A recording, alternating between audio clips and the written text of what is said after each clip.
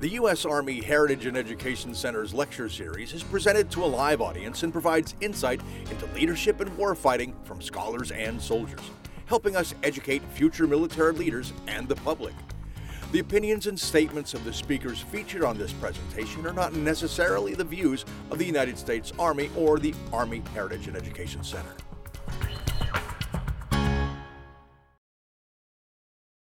Ladies and gentlemen, today is March 23rd, 2023, and on behalf of the team here at the U.S. Army Heritage and Education Center and the U.S. Army War College, welcome to our second lecture of the 2023 spring season of the Perspectives in Military History lecture series. We welcome you all here and all over the world on our live stream feed. For those of you listening live online, remember that you can submit a question for the Q&A portion at the end of the lecture by typing it into the chat room, and we will include them in the discussion following the lecture. My name is Dan Kellum. I'm one of the digital archivists here in the collection division for the U.S. Army Heritage and Education Center. Tonight, I have the honor of representing the whole of USAHEC and the U.S. Army War College by introducing tonight's program and the speaker. For tonight's lecture series, we'd like to present a first for the USAHEC, a fiction novel which follows 4 characters during the winter season surrounding the Euromaidan protests in Kyiv in 2013. Our speaker tonight, Kalani Pickhart, has painted a portrait of human perseverance and empathy in I Will Die in a Foreign Land, winning the 2022 Young Lions Fiction Award, a Best Book of 2021 by the New York Public Library, and featured on NPR, CBS Sunday Morning, the Washington Post Book Club newsletter, and other publications. With the Russian invasion of Ukraine still in full swing, it's an important time to explore the origins and catalysts of that current conflict through creative means. To help us do this, and without further ado, it's my pleasure to present Kalani Pickhart.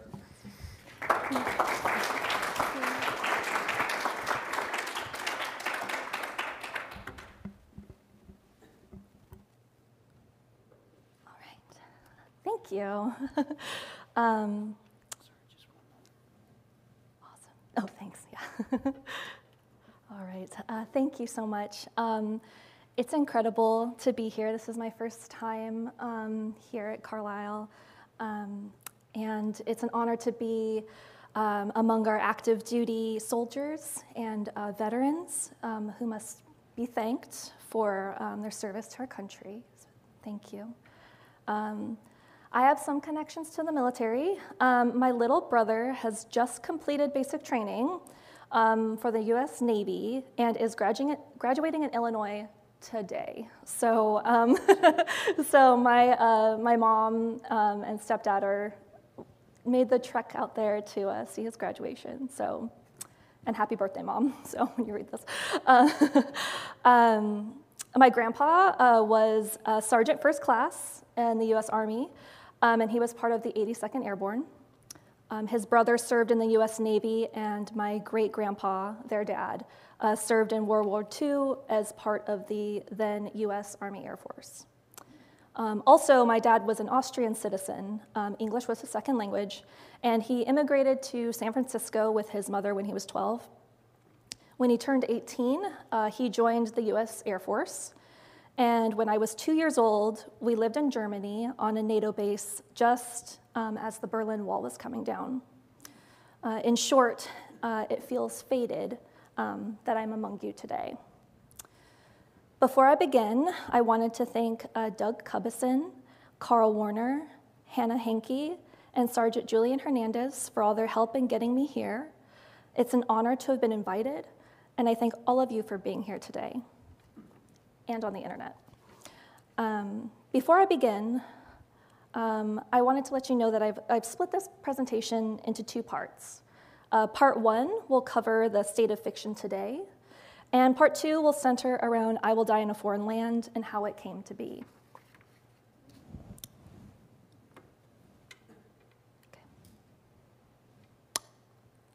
User.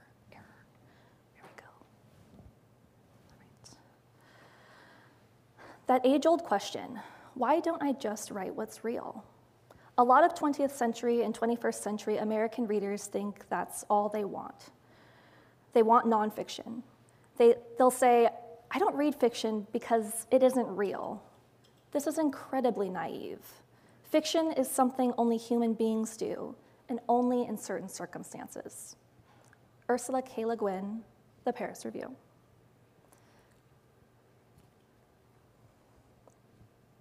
Part 1, the flight simulator. Shortly before I began preparing this presentation, I was talking with a friend about it and said something to the effect of, I'm a little nervous about this. I feel like I'm going to talk about the benefits of reading fiction, and everyone in the audience is going to think, well, duh.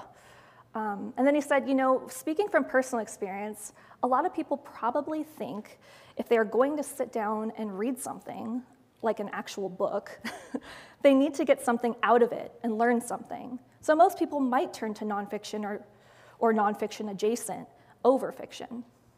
This could be in the way of psychology books, maybe spiritual guidance, self-help, or it could be social or political commentary, history, memoir, biography, etc. And he was right. According to Forbes, adult nonfiction revenue totaled $6.18 billion across the publishing industry in 2017, while adult fiction revenues reached only $4.3 billion. And here's a chart for those of you who love charts.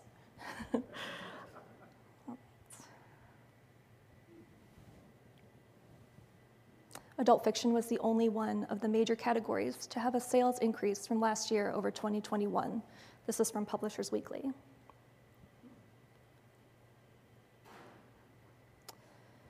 Why do we so often reach for nonfiction? Well, I think it's like my friend said. We are looking to educate ourselves. Nonfiction relays the truth through facts, figures, anecdotes, a valuable art that is critical to understanding the world and documenting the saga of humankind. We need these books to remember, to learn, and to confront this multifaceted, complex reality of being alive in the world. My novel would not have existed had it not been a few powerful nonfiction books, one being Voices of Chernobyl by Svetlana Alexievich, which is a collage of real-life accounts of survivors of the nuclear disaster. Nonfictional texts are often an excavation of our past, our society, our scientific and cultural landscapes. So if nonfiction is often considered synonymous with the truth and education, why would we even bother to read fiction?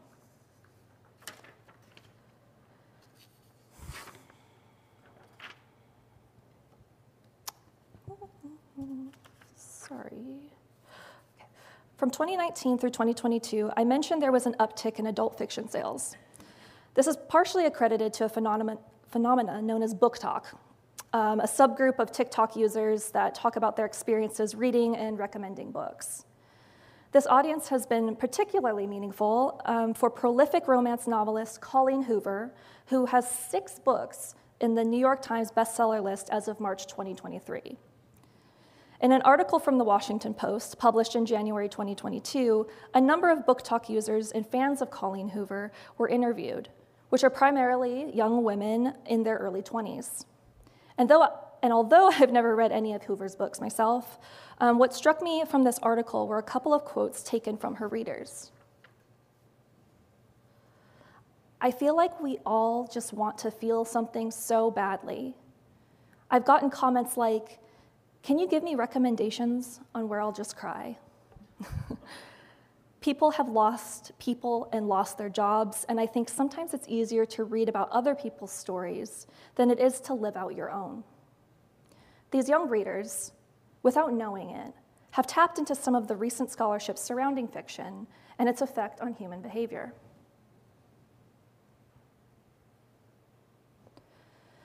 In a 2019 BBC article titled, "Does Reading Fiction Make Us Better People?"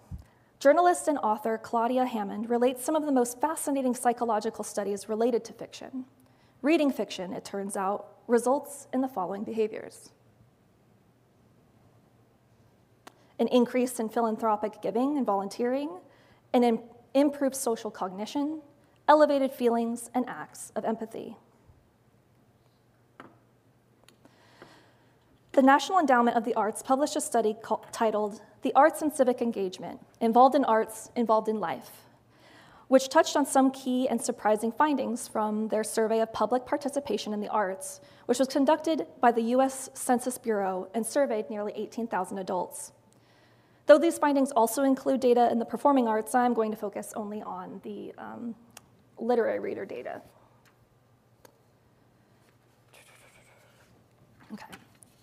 In this study, literary readers refers to those who read short stories, novels, plays, or poetry. So non-readers are those who reported not reading any of those genres. So this would also include then nonfiction readers. And here are the results of their findings. Perhaps the most unsurprising is that literary readers are more likely to go attend other arts events, such as going to museums or movie theaters, as well as attending plays and concerts. We have a track record of being nerdy, so none of these made me fall out of my chair. But take a look at this one. Literary readers are engaging in sports 1.5 times more than non-readers, both as spectators and as athletes themselves.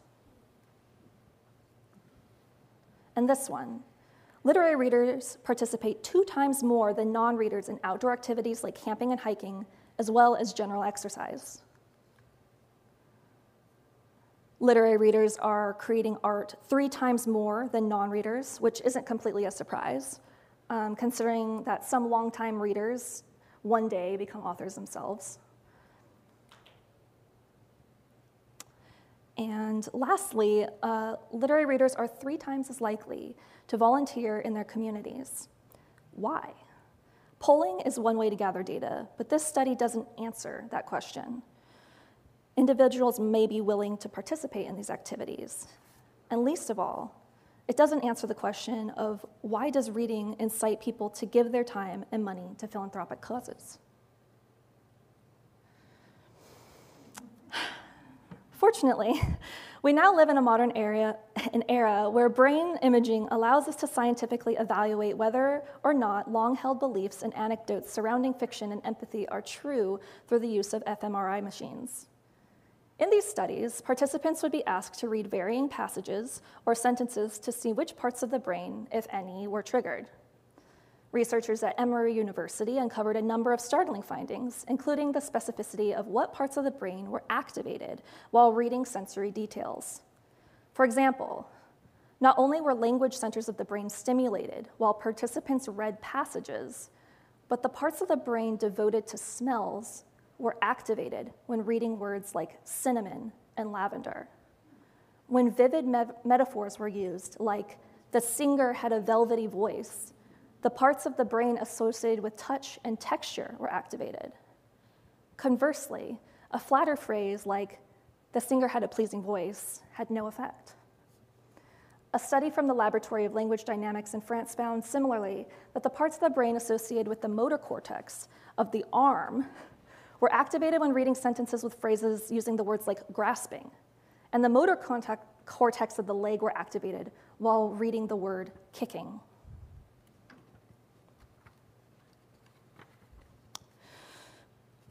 Other research at Emory University found that reading a novel can cause changes to the brain days after reading.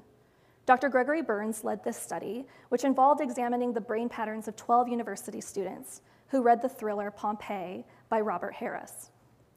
Unlike the aforementioned studies, which involved participants actively reading while the brain scans were going on, the participants were scanned after reading the book. And the study was described from the Daily Mail as follows. After completing all 9 sections of the novel, the participants were scanned over 5 more mornings in a resting state. The results showed a heightened connectivity in an area of the brain which is associated with receptivity for language and in the primary sensory motor of the brain. So they're still feeling the character.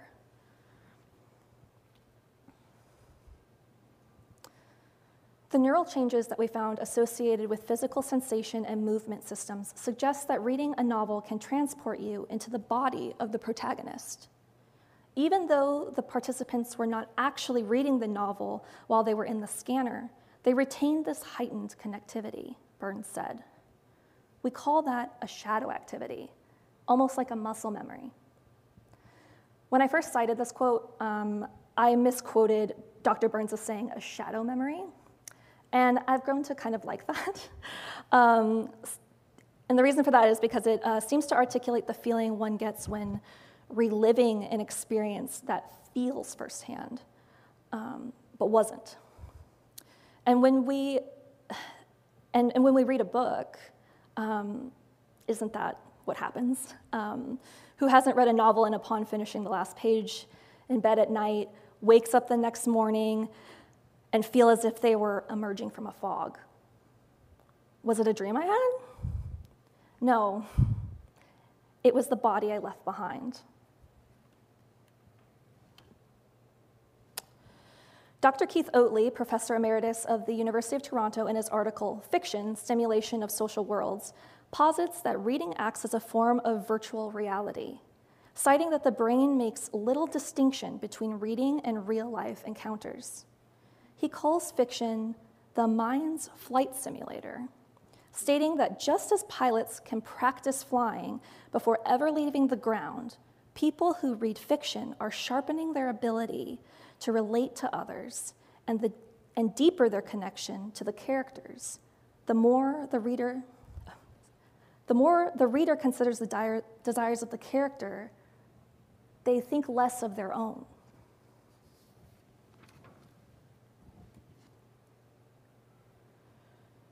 This is known in psychology as theory of mind, which refers to the capacity to understand other people by ascribing mental states to them, that is, surmising what is happening in their mind. This includes the knowledge that others' mental states may be different from one's own states and include beliefs, desires, intentions, emotions, and thoughts. Processing a functional theory of mind is considered crucial for success in everyday human interactions. People use such a theory when analyzing, judging, and inferring others' behavior. Dr. Raymond Marr, a professor of psychology at the University of Toronto, wrote the following abstract on a study he conducted in the effects of fiction versus nonfiction. And so I found it really charming when I read this first sentence. While frequent readers are often stereotyped as socially awkward, this may only be true of nonfiction readers and not readers of fiction. It looks like Marr and the NEA were very much trying to make sure that they were not nerds. But, I mean, what's more nerdy than that? All right. So Marr's paper goes on to argue, we are all familiar with the stereotype of the bookworm. An image leaps automatically to mind, that of a nebbish and unfashionable individual wearing spectacles whose demeanor is largely characterized by the social awkwardness one might expect from someone who has chosen the company of print over peers. There are, however, good reasons to expect that this stereotype of social impairment may only pertain to nonfiction readers, and furthermore, that the very opposite may be true of fiction readers. Nonfiction is typically expository in nature, whereas fiction most often takes the form of narrative. Although these two forms of text are highly similar, both are discourse-level text with local and global coherence, they are not identical in structure or content. Stories contain depictions of the actual word, replete with intentional agents pursuing goals to form a plot, whereas expository texts, in contrast, share no such parallels with the actual world. So the processing of narratives then shares some similarities with the processing of a real social environment. Thus, frequent readers of narrative fiction, individuals who could be considered bookworms, may bolster or maintain social processing skills while reading stories, although they are removed from actual social contact. Conversely, frequent readers of nonfiction, expository texts, individuals colloquially referred to as nerds, could be headed toward an embodiment of the socially awkward stereotype by removing themselves from the actual social realm while also not stimulating the experience in a fictional one. So reading fiction on its outset appears to be this form of escapism, an avoidance of reality. But according to scientific study, it's actually a tool for processing our own human experience. Literary readers have shown to be more altruistic, more interested in sports and outdoors and the arts. And it's because when you read a book of fiction, you are not simply connecting with another person. You smell what they smell. You kick when they kick. You imprint your own experiences and knowledge into the world, and they imprint on you. Reading fiction is a mirror. When we connect with a character, we connect with a part of ourselves. When we connect with a part of ourselves and show ourselves empathy and compassion and understanding, we're able to share these graces with others. It's no wonder then that literary readers are 3 times more likely to create art themselves. It's because we've lived many lifetimes. We've been flying that simulator on the ground for years and years. For some of us, we're curious what it's like to lift off, to become airborne, to become the pilot. And so we take off, and it's thrilling, until we learn very quickly that the weather feels different when you're the one writing the story, as if finding oneself without a parachute, suspended in air. A novel worth reading is an education of the heart and enlarges your sense of human possibility, of what human nature is, of what happens to the world. It's a creator of inwardness. Susan Sontag, The Paris Review. Part 2, Shadow Memory. I didn't set out to write a book about Ukraine. I had no bloodline or personal connection to the country or its people. And in the early stages of the book, I often questioned whether I should be the one to write it. Wouldn't it be better for a Ukrainian writer to tell the story? Perhaps someone who lived it firsthand, or someone who heard the story from friends or loved ones. Still, when the idea came and I wrote down the voices I heard for the first time, I had to know more about them. I had to find out if I could write the story. But I knew I needed to do more research, and if possible, I needed to speak with real Ukrainians about the book. I was connected to a Ukrainian woman who was in the US as part of a fellowship at our university. Her name was Narmina, and she was a journalist. Her husband was a doctor, and they had both been at Euromaidan during the protests. More importantly, or just as importantly, she encouraged me to write the book, and this became my MFA thesis. It was 2016 when I started writing, 2 years after the annexation of Crimea and the start of the war in Donbass, and most Americans had failed to pay attention, including myself. The media coverage was nearly non-existent, or at least it seemed that way. I was moved by a documentary, Winter on Fire, that I happened to watch between my graduate classes one day. I was floored by the tenacity of the Ukrainian people, that even when their government failed them, they had the collective strength to gather around Independence Square in the dead of winter, despite beatings, disappearances, and deaths brought upon them by the police force that was designed to protect them. When we write about history, even historical fiction, we write about it through the lens of our current moment. Even recounting a story of something that happened to us on our way to work is colored by our own personal experience. I knew Ukraine had a complicated and textured past, and even though I had accepted the fact that I was going to tell this story through an American lens, I believed I was not altogether at a disadvantage.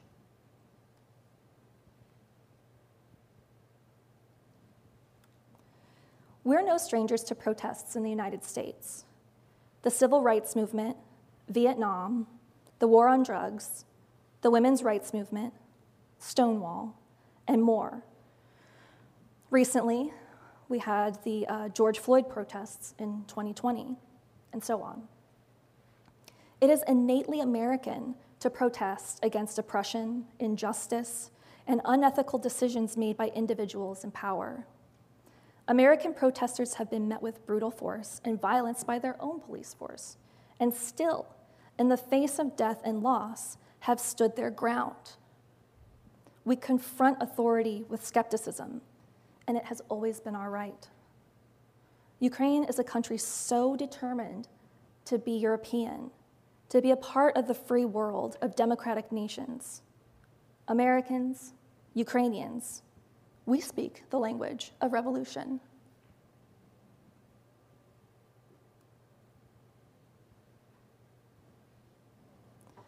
As fiction writers, we aren't taught how to lie. We tell the truth as the truth appears in the world in which we are writing. How then to tell the truth of an alien planet or the Dust Bowl when you've never seen or experienced either? The truth in fiction differs from that of nonfiction because it relies on the healthy skepticism of the reader. There is an unsaid pact between us that the author will lead and the reader will follow. As an author, I expect my audience to expect a lot from me. The narrative I create has to be cohesive and believable, and while it can be surprising, the twist shouldn't feel cheap or obscure or lazy, or else the story will no longer feel real. And thus, the reader will be taken out of the story. They'll take off their blindfold and say, hey, this doesn't feel right. And then the author has lost them, and that trust becomes irreparably broken. In order for I Will Die in a Foreign Land to be authentic and accepted by readers at the most basic level, I had to begin with the literal facts of the period and the culture. I spent years immersing myself in all things Ukraine. I started following Ukrainian news and English-speaking journalists that were reporting on the region, especially the war in Donbass. I listened to Ukrainian music, both contemporary artists and folk songs. I needed to know what Ukrainians were listening to at Maidan. I needed to know what they were singing at the funeral for the Heavenly Hundred. I needed to know what songs the pianists were playing in the street. I watched documentaries and scoured thousands of photos to find out what the camp looked like, the makeshift hospitals. What did the babusi make for meals? What supplies did they bring? The summer before I finished graduate school, I was awarded a fellowship from the U.S. Department of State Bureau of Intelligence to take an 8-week Ukrainian language intensive, followed by a research trip to Kiev and Prague. Inevitably, the research I did online or through the library could only take me so far, and I had to learn how to read and speak Ukrainian, even if I knew I would never speak it fluently. I had to learn because how else would I know what these voices were trying to tell me? When I started writing this novel, I heard Katya's voice first. She was a doctor in Kiev as a volunteer. Her marriage was dissolving after the sudden death of her son from a heart defect. She had grown up in New England and had only been to Ukraine as a child. She didn't know her biological parents, and she felt guilty for that ache, having been loved by her adoptive family. And so too was Alexander, who appeared shortly after Katya. He was a dying Soviet soldier whose narrative manifested in the form of a recorded lament. As a child, Alexander's god was Lenin. He worshipped his father, who had been a soldier in World War II. Alexander followed in his footsteps, and also found success in the military, while later becoming an active agent in the KGB. But unlike his father, Alexander questioned his orders. He was disturbed to find that the Czech people didn't welcome the Soviets as they entered Prague in tanks in August of 1968. He wasn't a hero like his father.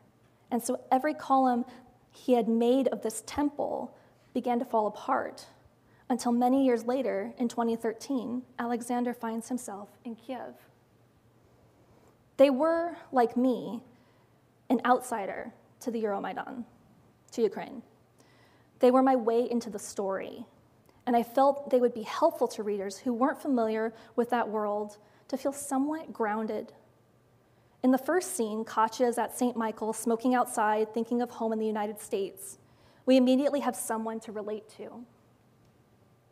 We immediately have someone like the person at the party who you know, the one person, and you kind of glom onto them, and after a while, you begin to branch out and start talking to other people.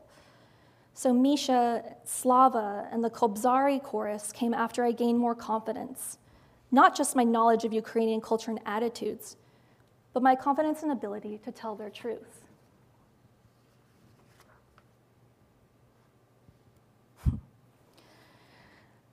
There was a moment in Kiev that was a turning point in the way I related to Ukraine that I wasn't expecting. It was my first visit to St. Michael's Monastery, one of many trips. It was my third day in the city. I stayed in an apartment on Shovkovchina Street, which is here, the street that Slava stayed on, a character in the book. So for the first days, I was in the city. I would walk the same path that Slava and Misha would have walked to Maidan. And on the third day, I wore a shawl to cover my hair, and I walked to St. Michael's. And as I neared the church, I wasn't expecting a feeling that I had. I was overwhelmed by this strange feeling of having been there before.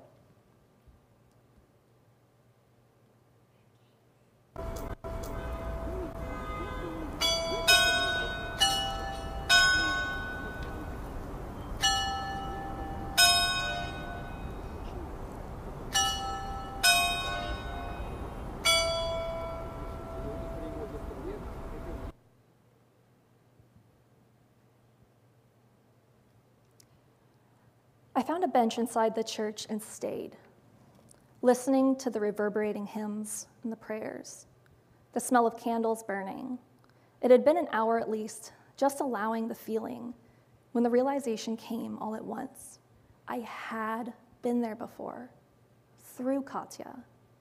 Katya had been a voice in my mind for so long, but this place was real. And all at once, Katya became real. I didn't have the language for it then, but it was a shadow memory. I didn't choose to write this novel so much as it manifested, first as an image, then a sound, then a voice, a voice, a voice. And I just started recording everything I heard and saw in my mind. I've often felt I was merely its vessel, a conduit. There are times when I read passages from this book where I don't even recognize my own hand in them. I find myself thinking, it can't be possible that I wrote this bit of wisdom because I'm not nearly as wise as these people. But I am the people in this book. I have grieved unexpected and sudden losses. I have fallen in love, and I have ruined love, and I have been ruined by love. I have ventured to a different country or walked into a room full of strangers where everything was unfamiliar, and I tried desperately to fit in. I have mourned the loss of my childhood home. I know what it means to be an orphan. I know what it means to be neglected, manipulated, abused. I have known fear, and I have known elation. I know what it's like to discover beauty in a state of ruin. And yet, I am still an outsider. I haven't experienced the loss of a child, the Prague Spring, the aftermath of Chernobyl, or the Euromaidan. I would never be able to capture what can only be experienced firsthand. And yet, that is why we create, to incite feeling for ourselves and for others, to try to understand, to share. I was moved by the Euromaidan and the Ukrainian people enough to try to capture it. And I tested the limits of my own artistic being for it. I, too, will only know the simulation. As a writer, you're never actually able to lift off. Because as much as these characters are me, they're not me. They stand apart from me, exist without me. The act of writing fiction, though, feels so much like the act of reading it.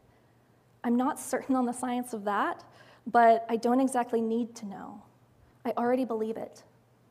I have my own shadow memories from this book, and according to the science, that's the next best thing to reality.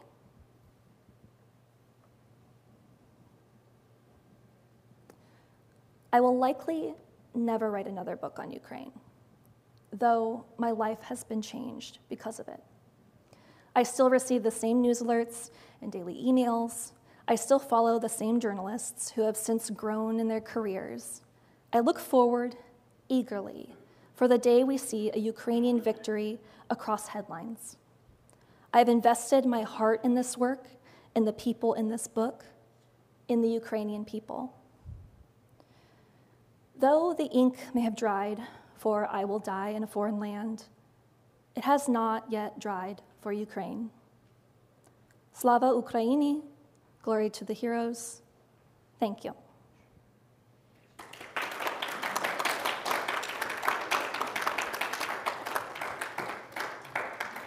Thank you so much, Kalani. We are going to have about 15 minutes now for some question and answer. Again, for those of us joining us in the room, if you have a question, please raise your hand. Tim will come over and provide you with a microphone so that our folks online can hear your question and participate in the Q&A as well. And then I'll be reading out any questions we receive from our virtual audience. So do we have any questions in the room right now, or should I go ahead and start with an online question?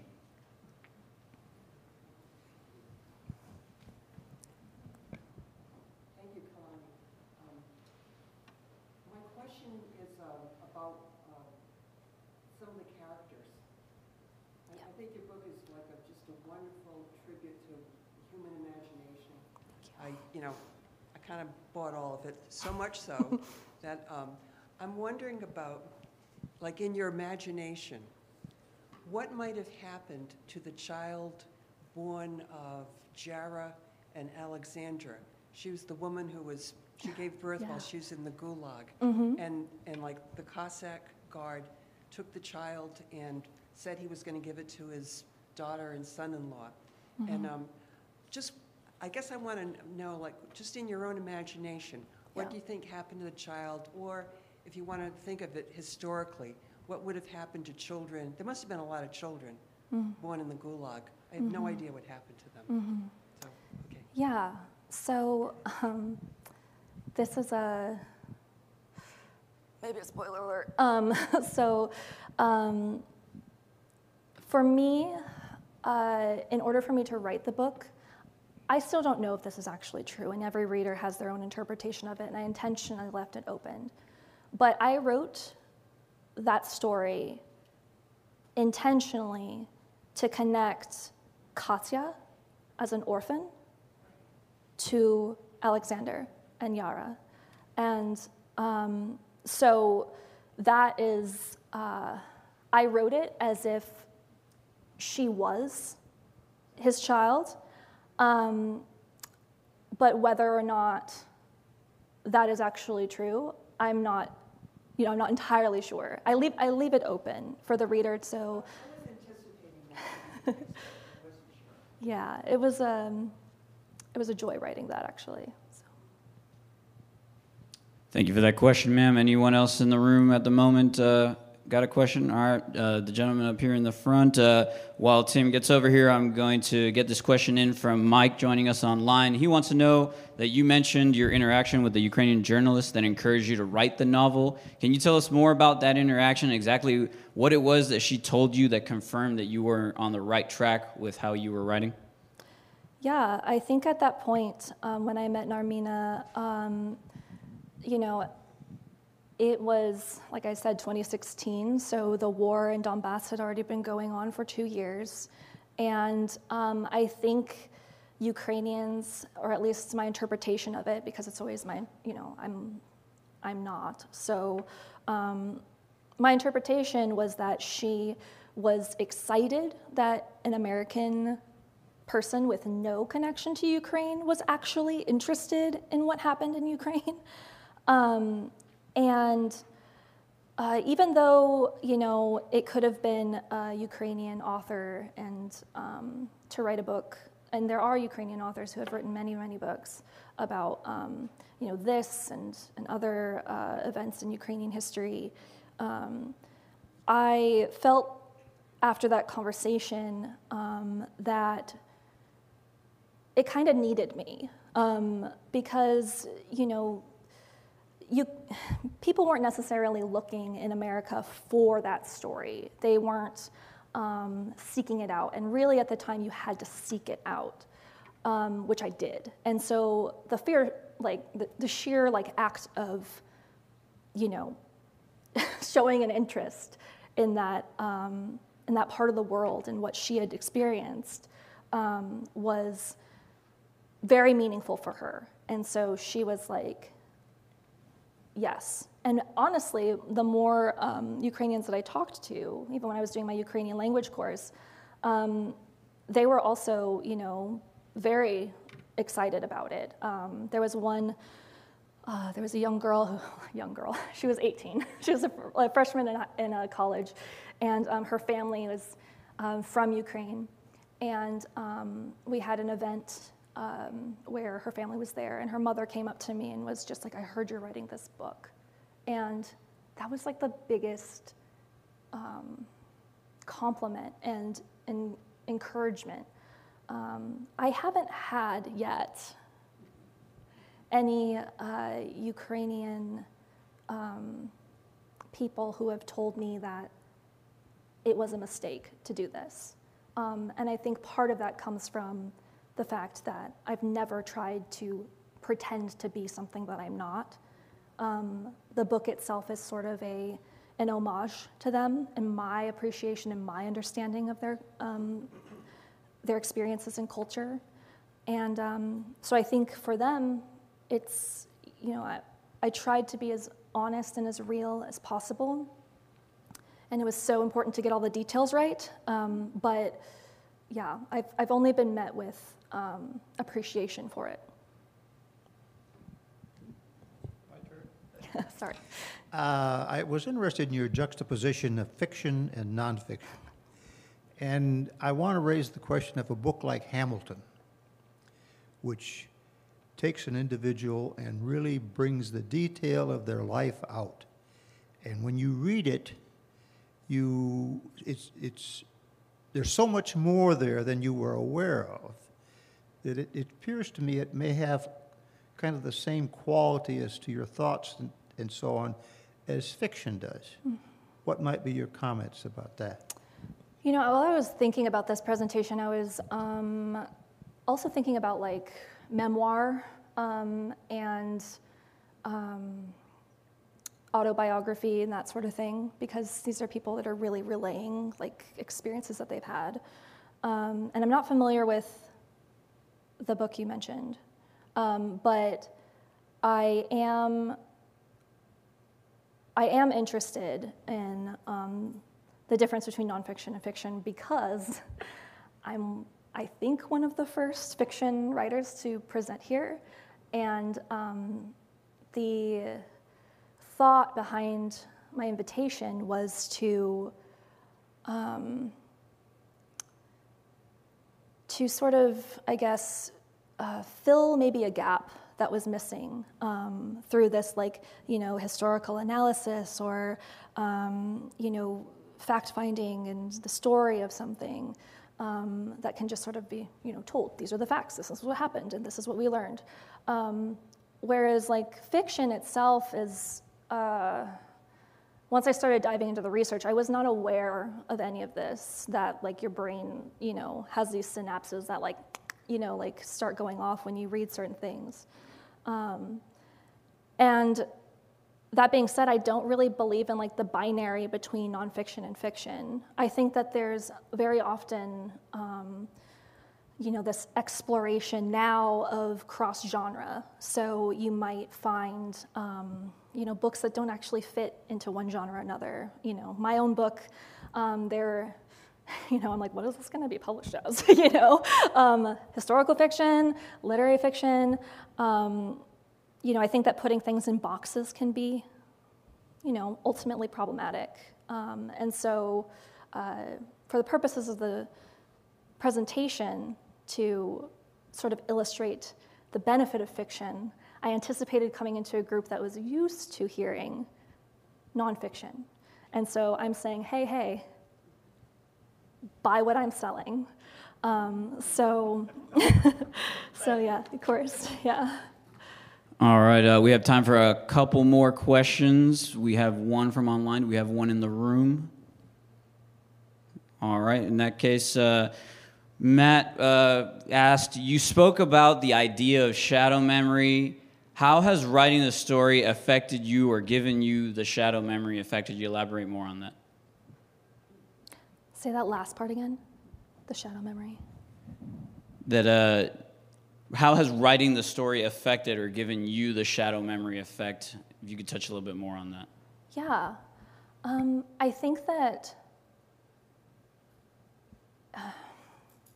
I think for me it's different. I feel like I was living in this simulation for years, whereas like maybe a reader is living in the simulation for, a week, 2 weeks, reading the book. So for me, like I think coming out of it and sort of, realizing that my book was, going to be published and it was going to be out in the world. The strangest feeling I had after the whole publishing of the book was, or hearing that we were going to publish the book, which I thought was also a miracle because I was, the book was picked up by a small press in Ohio, an independent press that is very amazing, but they saw potential in it. And so I was thinking, the whole time that I'm writing this book, don't worry, Kalani, go wild. No one will read it. And I'm glad that that's not the case. But I was fortunate that, my press wanted to print this book. And we were printing the book before the current, this current invasion from Russia. And so when that happened, that changed a lot of things for me. I remember, like I said, I'm following the news. I'm a proxy Ukrainian or something, and I've been so invested in these characters and their lives, and I couldn't help but become invested in Ukrainian people because I felt like I knew them. I feel like I personally knew them, and I did know some of them, but when I was in, Katya's mind or Misha's mind, I was very much feeling some of the emotions that they were feeling. And so when that simulation was over, it had this sort of like long depression in a way to try and figure out like what's next. And I feel like I'm still in that space of like what's next after you've dedicated your life to being in this world, what comes after? And so when the book was actually released the night before, most people are supposed to be excited, like, yay, my book comes out tomorrow. I was beside myself. I wanted to sit in a room and just not engage because I was in mourning. Because at one point, it was finally over. It was going to be in print. It was done. It was done. Any relation that I had to these characters were now going to be through interactions like this, where people have read the book and talk about the characters. And then I get to get excited and say like, oh, Katya, But because the simulation's over, I feel so much more distance from it. So I hope that answers the question. Thank you, Kalani. Yeah, I want to recall to the beginning, I guess, as a nonfiction reader, I have a scientific study to read. I might be a nerd. Yeah. I think some people agreed with that. No offense. But what you were talking about, being able to fill in those real stories with this artistic license, which these feelings, these sentiments that you can't necessarily ascribe to people in a nonfiction book, I think that's very important. So if you are a nonfiction reader, I would highly encourage you to pick up this book. It doesn't have to be my book. Out. It can be any fiction book, because I guarantee if you find a good one, as you know, it'll take you different places. So on behalf of the director and the United States Army Heritage and Education Command, I'd like to present to you this challenge coin. Oh my goodness. Thank you. Thank you. Thank you. Thank you for listening to our lecture. The U.S. Army Heritage and Education Center at Carlisle Barracks, Pennsylvania, USA is an integral part of the U.S. Army War College and maintains the knowledge repositories that support scholarship and research about the U.S. Army and its operating environment. To learn more about the Army's history or to plan a visit to our center, please visit us online at www.usahec.org. You can also follow us on Facebook, Twitter, and YouTube to learn more about past and upcoming events.